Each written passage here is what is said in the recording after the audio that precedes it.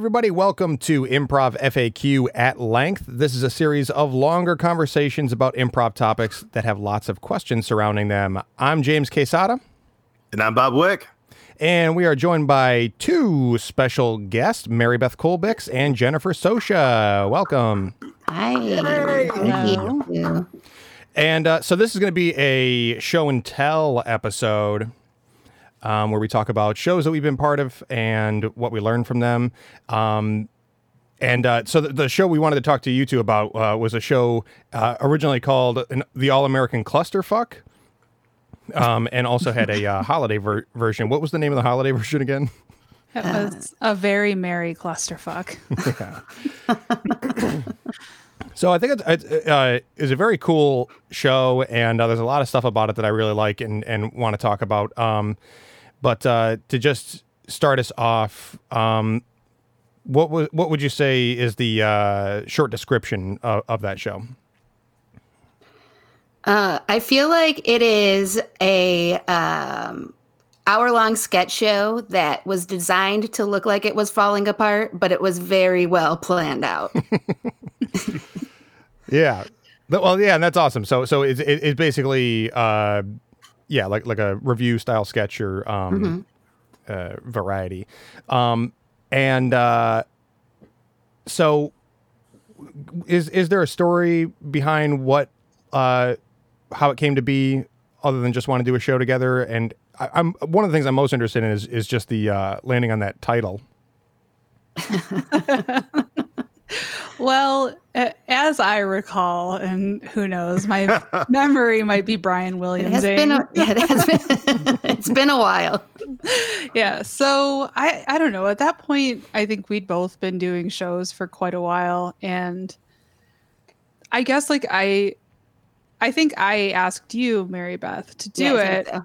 And just, I don't know. I just wanted to do a show with Mary Beth because I thought we both had the same sort of weird sense of humor. And up to that point, the shows that I had done had either been like written with like very large casts for the most part, or were kind of more of like a straight ahead sketch, or like mostly like straight ahead kind of sketch shows. And I don't know, I just wanted to do something weird, or I just wanted basically to be able to do whatever we wanted to do. Yeah, so, that was how you pitched it to me, and I was like, okay, sounds good. I would like that too. Yeah, so Go Comedy and Planet Ant too. I feel like the Metro Detroit scene is really influenced by Second City from the years that there was a Second City in Detroit, and also being like close to Chicago, and like the sketch processes that you had been part of, like all kind of follow the same sensibilities, right? And so you were just kind of like, I don't want to like have to abide by that template sort of thing. Yeah. It was very much, we just wanted to do our own thing, like something that we would find funny and interesting to watch, I feel. Yeah. And I think that we both have like, I don't know if I'd call it a weird sense of humor, but we definitely find a lot of the same things funny. And a lot of that is like very over the top, very, I don't know. Destructive I think is not the right word. Weird is correct. Like destructive. I wouldn't say twisted, but like, I don't know. Like basically our Christmas show is Halloween themed, like weird stuff like that. Right. We also we'll take an idea and latch onto it and then like dive in too deep to it. And I think we both do that as well. Yeah, I think like in the past, a lot of times like getting ready to do a show, it felt like I'd have an idea and everybody would feel like, what the fuck? But when I tell Mary Beth, she's like, I love it. So to be clear, I also first say, what the fuck? And then I'm like, okay. Yeah, we can do it. Yeah, it's very I don't know if the term alt comedy is very helpful, because that really just is like stuff that's not necessarily mainstream, but it doesn't have a real genre or style to itself. Alt comedy, but I think that is what comes to mind when I think of the style that you two have, and especially completely leaned into in that show.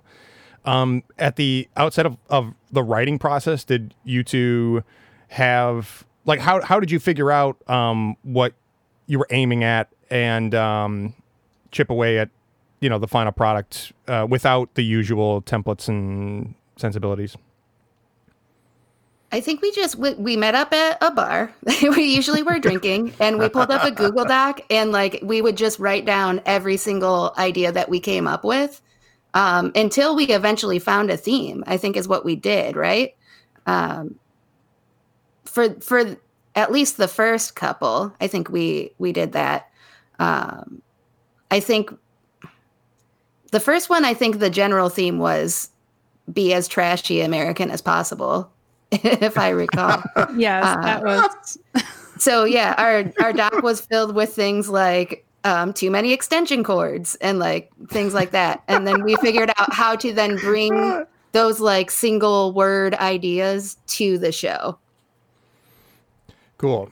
Was there anything, given that you were trying to do exactly what you wanted and shake off whatever other norms, were there what sorts of things did you learn through the writing process? Are there any like major takeaways from being able to do things that way, completely your own way? You didn't have a director, right? It was just the two of you writing. No, it was just us. That's correct. We also directed them. Yeah, we did. Well, to be honest, I couldn't think of someone who would be a good fit to direct you guys. You're your own entity. Like, I think that one major takeaway from this process that I learned is that if you don't rehearse at all, there's gonna be problems. But if you write a show that's meant to have problems, then it works. that's awesome.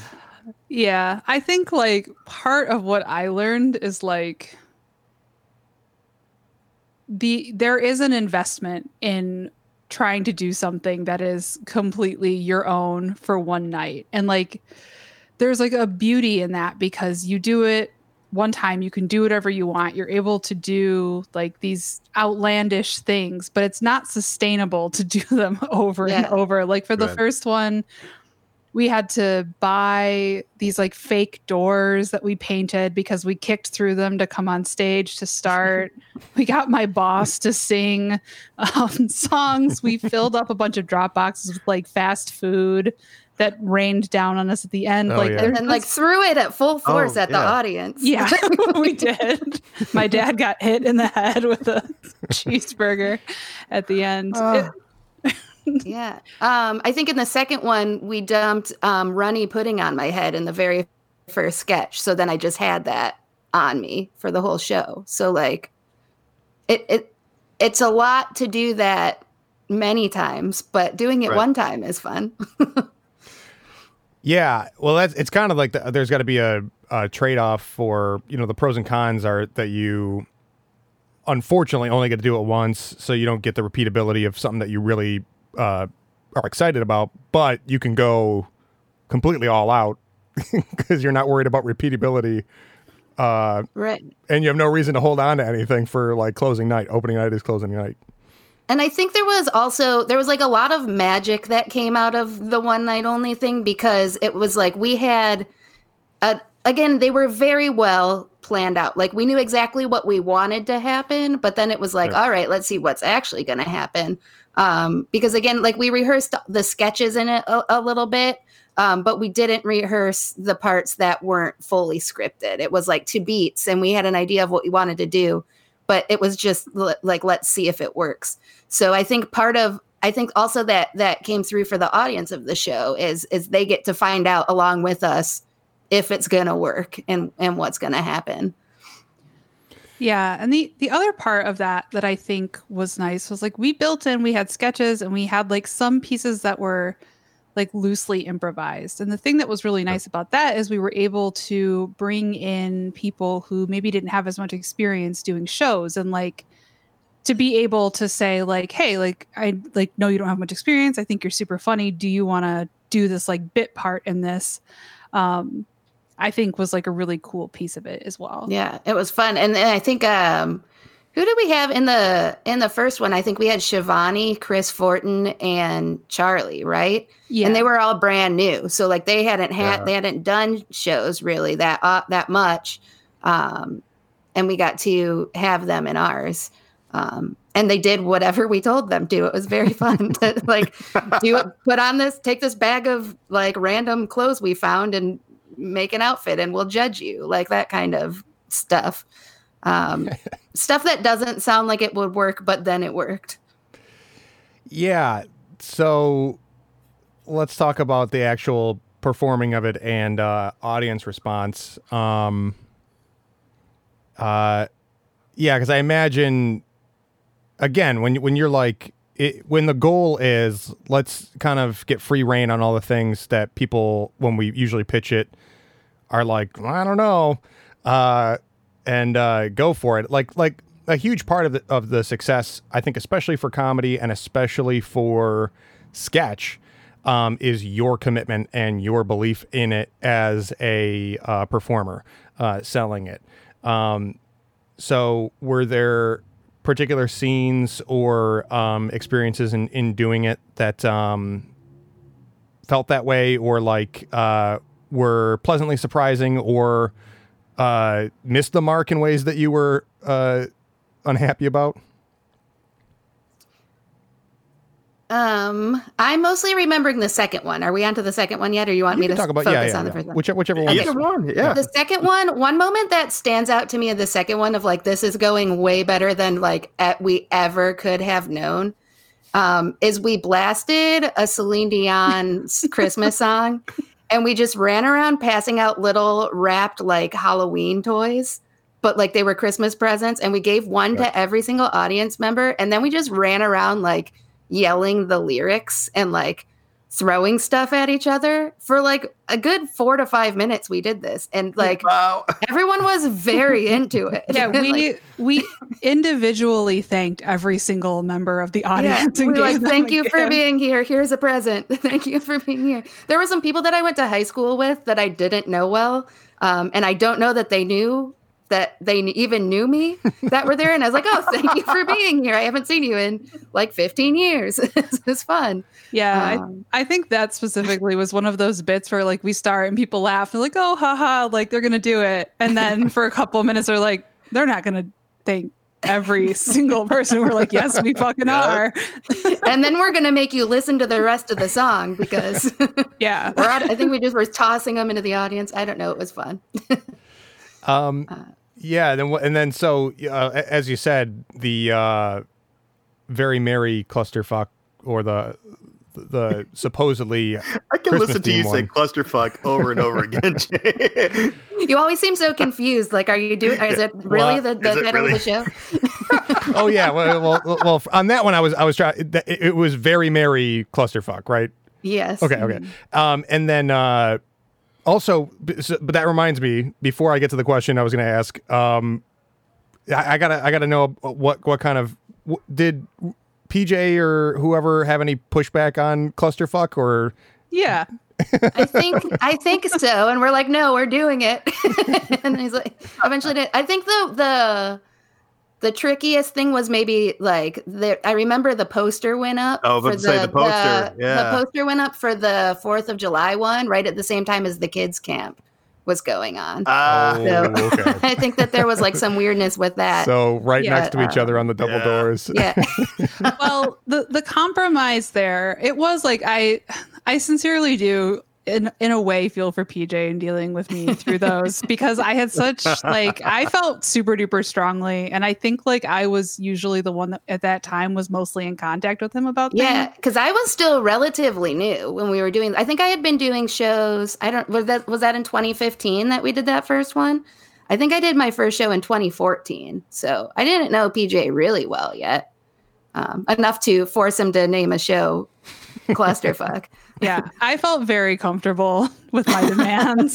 So, but I mean, yeah, that was the thing. He's like, does it have to be this? And I said, yes, it does have to be that, because it's exactly what it is. It's the perfect title. Right. And he's like, there will be children. You know what in you're the walking lobby. into. Yeah. There will be Yeah, children. and I mean, the title came up because when we were talking about what we wanted it to be like, and we had this like whole like all American thing going, we were like, we just wanted to be like, it's a clusterfuck, and we were like, yeah, that's it. That's So what it is.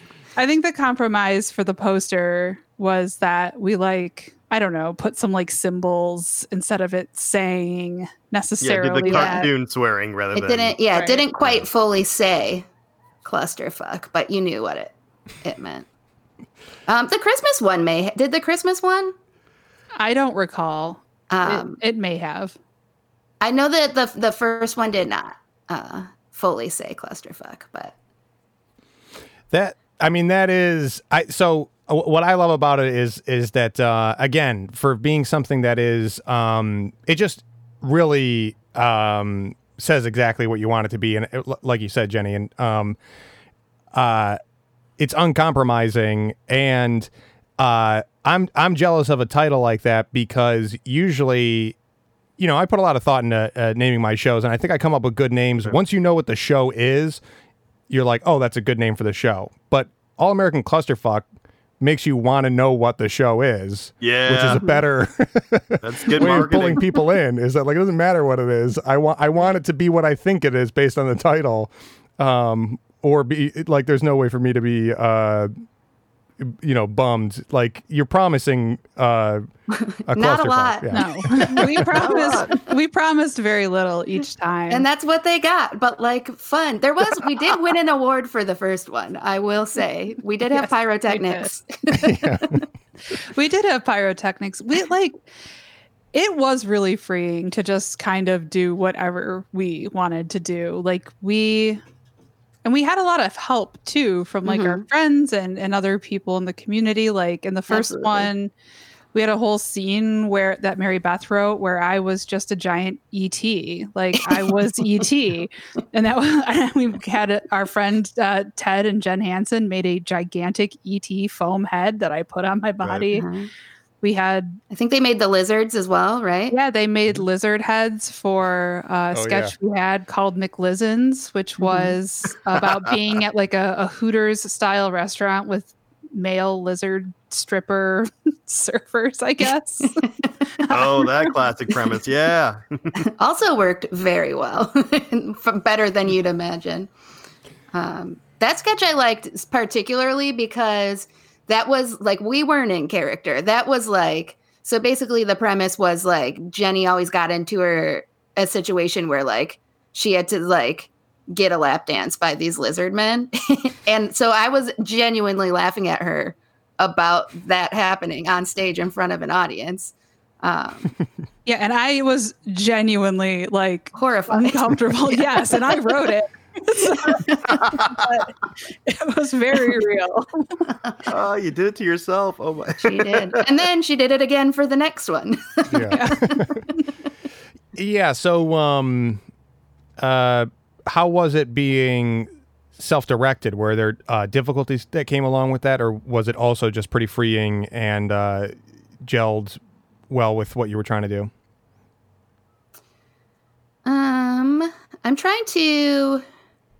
We did it full. We didn't have someone come in and do the sketches for those ones, did we? It was just fully us. It was just fully us for those. Okay. I mean, I don't remember it going poorly.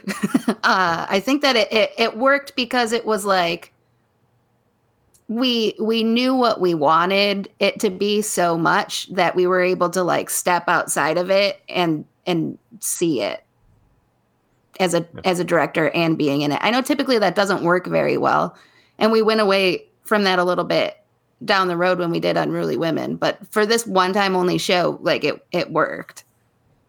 Yeah. For me anyway. I don't know Oh yeah, how Jenny feels, but I hated it.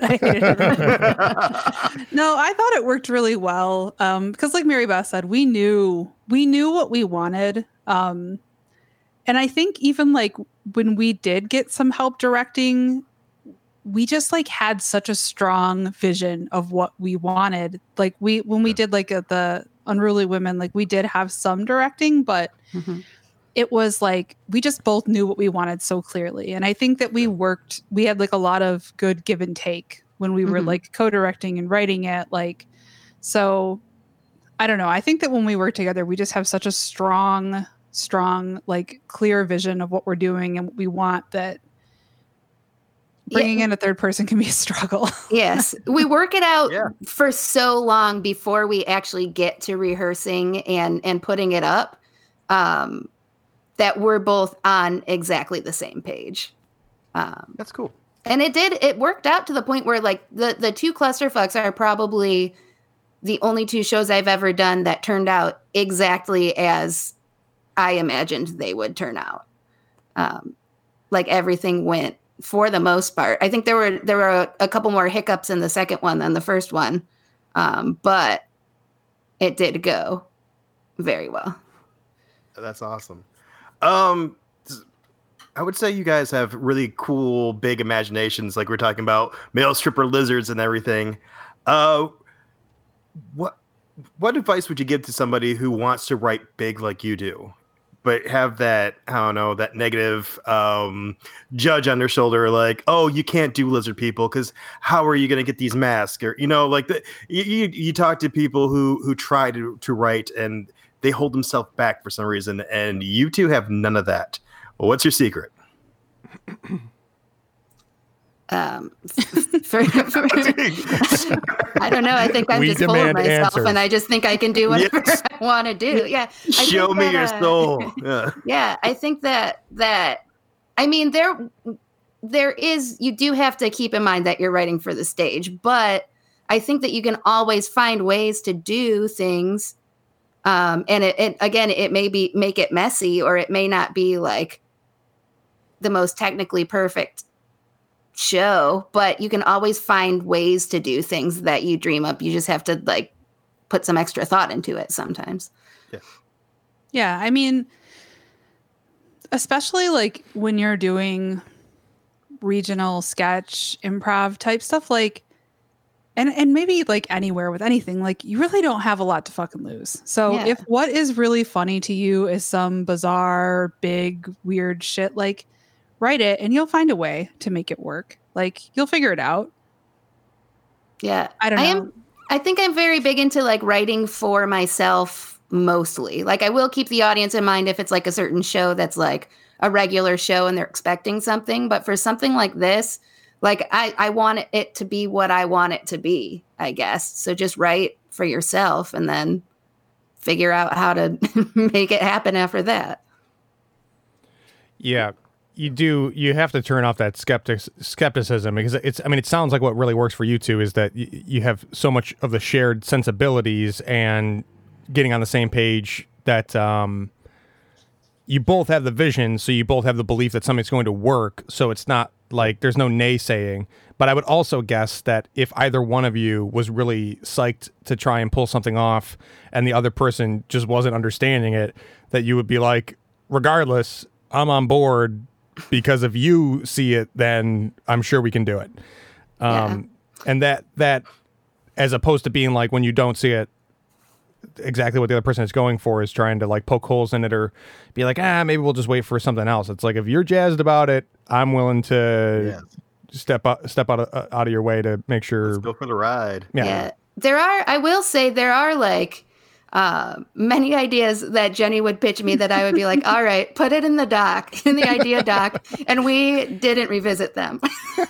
No, I know. I agree. Like there has not been a show yet with a never-ending salad bar in it. Okay, but I remembered what the never-ending salad bar was recently. What is it? It's a person that goes to a never-ending salad bar and they think they're at the end, and there's somebody at the end that's like this like weird like innkeeper type person who's like, no, you have to keep going. And that's it, over and over and over again. And they're just stuck in the salad bar forever. Now, will that work on stage? I don't know. Probably not. Maybe. But I honestly like don't care because it makes me laugh. If somebody was like, if maybe somebody, someday. I know. We need like a really long theater. Right. We just use all of 9 Mile. So, okay, hopping back over to the actual performance of the show. My question about the holiday show. You mentioned earlier that you made your Christmas Clusterfuck a Halloween show, and so I don't know with big weird things like that, or any of the weirder scenes, like what other kinds of audience response did you get that were memorable to you in doing the shows?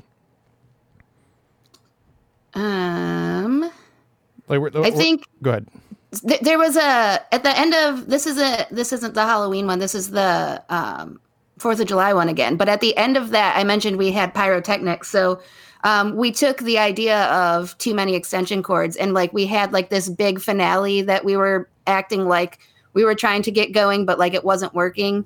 So the idea was like we would just keep plugging in cords and trying to figure out how to make this finale work. And at one point I plug in a cord, and then Jenny threw water on me. And so there was sparks that shot out, which hadn't happened. It didn't work, I don't think, until the time we did it on stage. It was really, we were really unsure how that was the finale of the show wasn't working. It did work on stage, but I think that there were a lot of people that genuinely thought that like she electrocuted me on stage. Like there were people that seemed very startled by it. Oh, no. They were very concerned. Yeah. And I think we wrote that whole bit around, I just wanted, to me, something very, very American is that people that don't change their smoke detector batteries. So I wanted like the beep to go for the rest of the show periodically. And so we like worked up to that so that there could be like that fire and a smoke detector would be going off. And then that beep, it did work well enough that I think throughout the ending, when we were doing like our outro, Shivani kept looking for the beep as though she was in her own home trying to figure out where it was coming from. But yeah, I think that big ending was received very well by the audience. And then again, the Celine Dion thing I liked a lot. Yeah, I think. Go ahead, Jenny.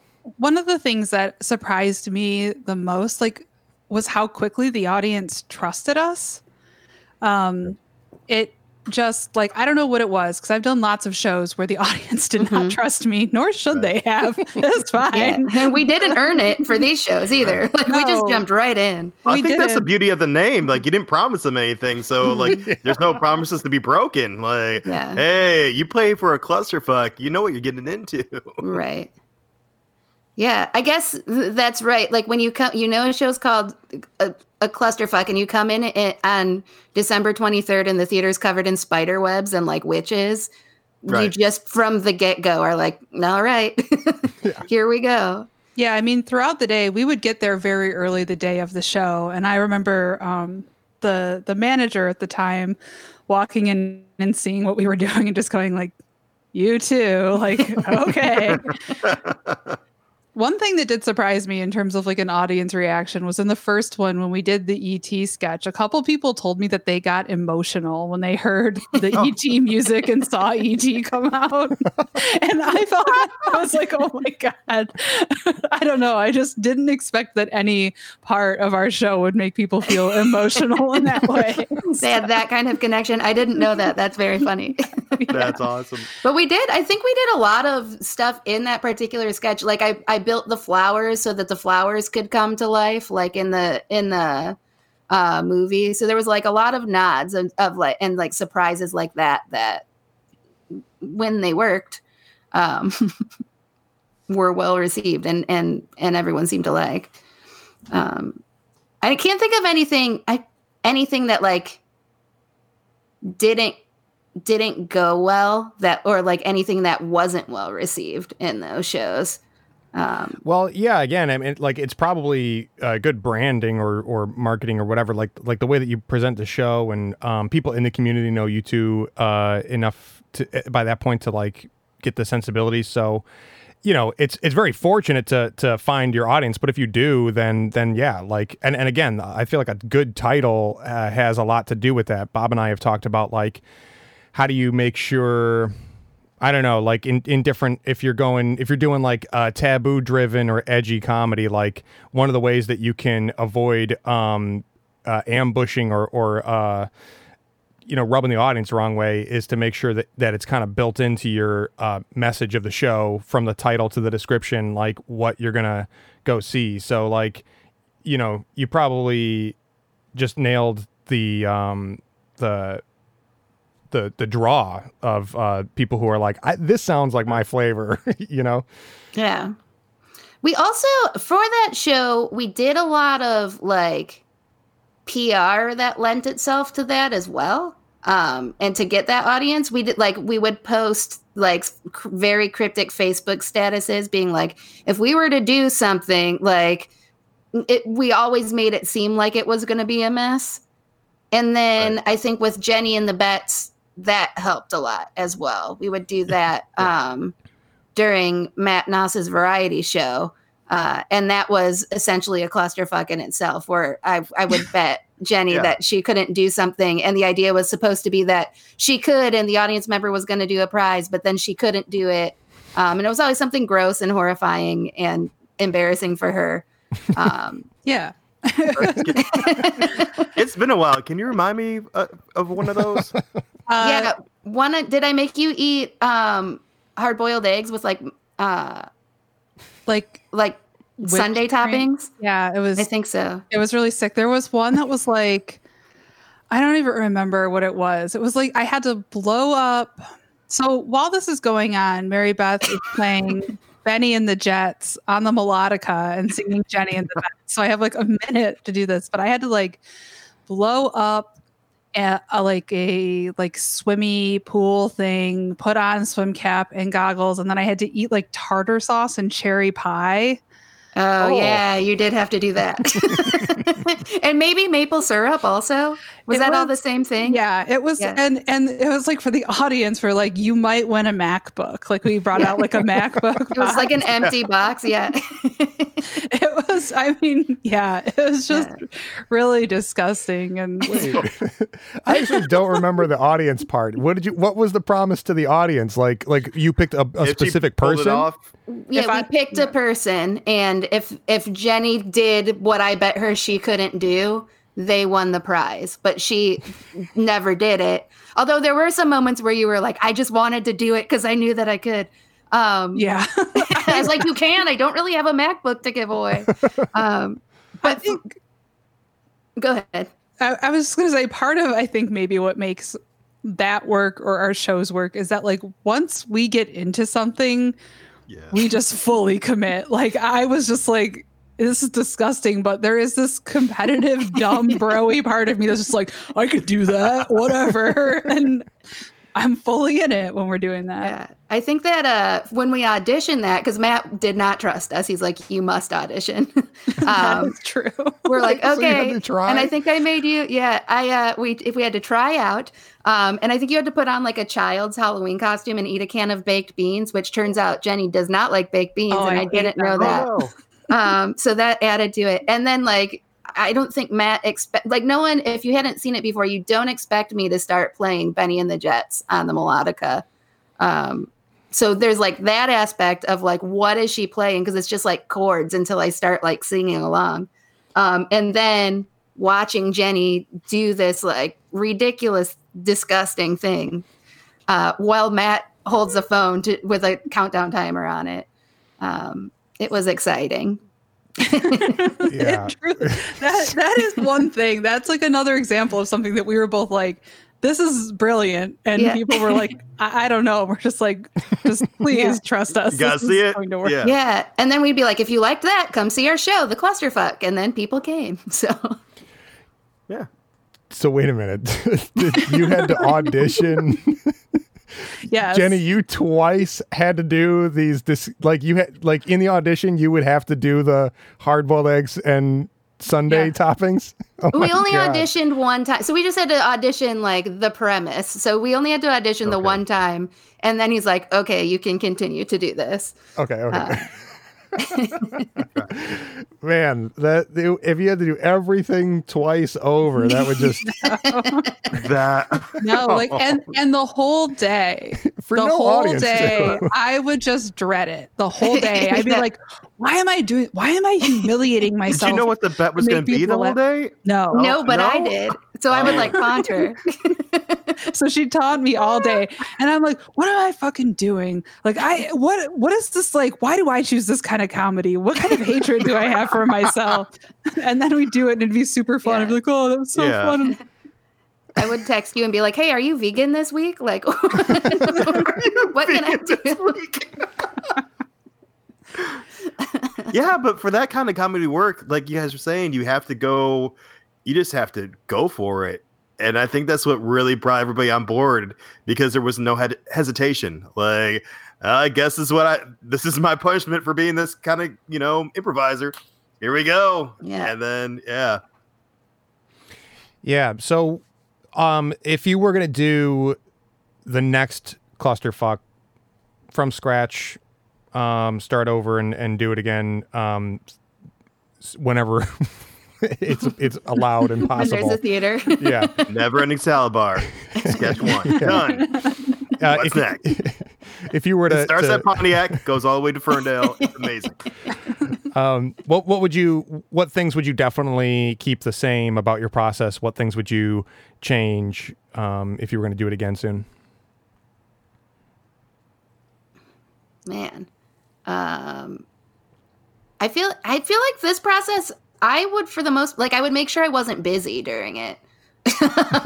Yeah. That's one thing. Like, that's one thing that would stress us out, is like if we both had a lot to do and had to put up this one night only show, and like the Christmas one, we had to start collecting our props 2 months early because we knew we weren't going to get Halloween stuff at Christmas time. So like you have to like focus on it for so long. So that would be my one thing. Other than that, I think the process for that show for me worked well. That's a great point though, about like the successes and the payoffs are so big, but at the same time you do have to wear all the hats if you're going to be writing, rehearsing, developing, directing, performing the show, and you're only accountable to yourself. So like that is the trade-off, is that you really have to have the time and the energy and mental space to organize all that in order to have it pay off the way that it did. How about for you, Jenny? Yeah, I mean, I think for that show, that process works. I would definitely keep just hanging out and throwing all of our ideas into like a Google Doc or whatever, however you capture ideas, just whatever makes us laugh. Like a theme will emerge. Like, Yeah. So just keeping that. I mean, yeah, we would have to make sure that we could afford to bankroll it, because it is expensive. An expensive venture. Yeah, that's one thing that I'm never into. Like, I've directed like one show, a sketch show, and assisted directed one or two others. But that's the thing where I'm like, I love directing improv, because at most you have light and music cues. With sketch, it's like you're responsible for figuring out, especially for like local theater, like the theater doesn't have a budget for you to be like, all right, you get $500 on props. You really do have to just like, not only do you have to buy it, but you have to track it down, and that can take a lot too. Yeah. If you have this image of like, I want this, then you have to go and find that thing and order it, whether it's shopping early for Halloween props or figuring out who can help you stitch together lizard man heads. That for me, that's a lot of pressure. Do both of you enjoy that though? Is like the seeking out the physical props and whatnot, money aside? I think I think we split it up pretty well for the, like, we each wrote the same amount of sketches in the show, and then I believe we were responsible for our own sketches. Is that correct? Do I remember that right, Jenny? I think for the most part, that's true. Like, I think there were some like specific things that we each individually made of, like, if like one of the or the other of us needed something, like, for example, some of the sketches that we did were like videotaped. So where they were filmed, videotaped. They were video. But I mean, for that, like, we used Mary Beth's home. You know? Yeah. Yeah, like the home Macy's ones, like we had to, those are unique in that, like, we had to catch my house when it was like being renovated, because like it was supposed to take place in like this very messy environment. So I was like, hey, here's like a spot where all of the stuff from this room is in the middle of the floor. Let's see what we can find in it. And the idea of Home Macy's was that there were these two women who lived together who had a public access show where they would just sell their stuff to you and and tell stories about the stuff they were selling sometimes. And it just worked out very well. And they were things like my little sister's first communion pictures, like things like that. And we would like put tags on them and it would say like, Holy Girl, $57, like that. And it's just very public accessy. But I did love those a lot. So yeah, those are definitely the kind of premises that you can't get the same effect out of it without having it you know, the props bring it to life or make it what it is. Mm-hmm. Well, that's awesome. It's not every style of comedy is for everyone, but there's nothing cooler to me than when people get to do their style at 100%. And so this show is definitely one that just stands out to me as like a really cool example of that. And I'm glad we got to talk about it. Thank you. Thank you. Heck Thank yeah. you. Anything before we let you go? Is there anything that you're up to in the virtual world that you would like to plug? Yeah, I've been working on a podcast with Julia Schroeder and Katie McGraw. We're trying to support women in professional sports. So we're watching those and chatting about them. They should be up pretty soon. The podcast is called She's Good. Because they're good. Awesome. So that should be coming at you soon. I think you can catch some of them on Julia's YouTube already. Okay, and we will link, and whenever the most updated or preferred link is available, we'll make sure that we update the description to have it on this video. Sweet. Yeah.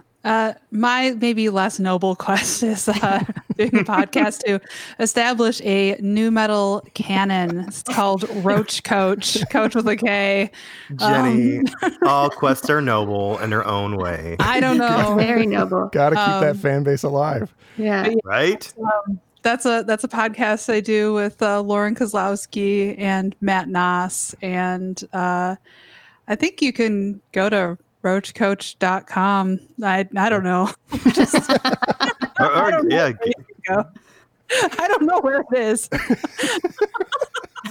Well, I listen to it, and it's wherever you can get your podcast at. I feel like you just like got the essence of Mary Beth and the essence of me. Put it in the doc, Benny. Put it in the doc. I'm glad your cat showed up in the middle of this. This is great. This is everything. My cat's eating her own asshole. I'm like, I don't know where my stuff is. You can find it. This is the balance, the delicate balance that makes a clusterfuck work. Oh, that's awesome. Well, yeah, Roach Coach is on Gabber Media Podcast Network, along with this show, Improv FAQ, at length. If you're watching this video, you're either watching it on Facebook or YouTube. You can also find it anywhere podcasts are found. You should also know that the most up-to-date content is, and complete content is going to be on YouTube. We're catching up on Facebook, actually, and all of the At Length episodes should be current on podcast as well. Thanks for joining, and we'll catch you next time on Improv FAQ at Length. Bye.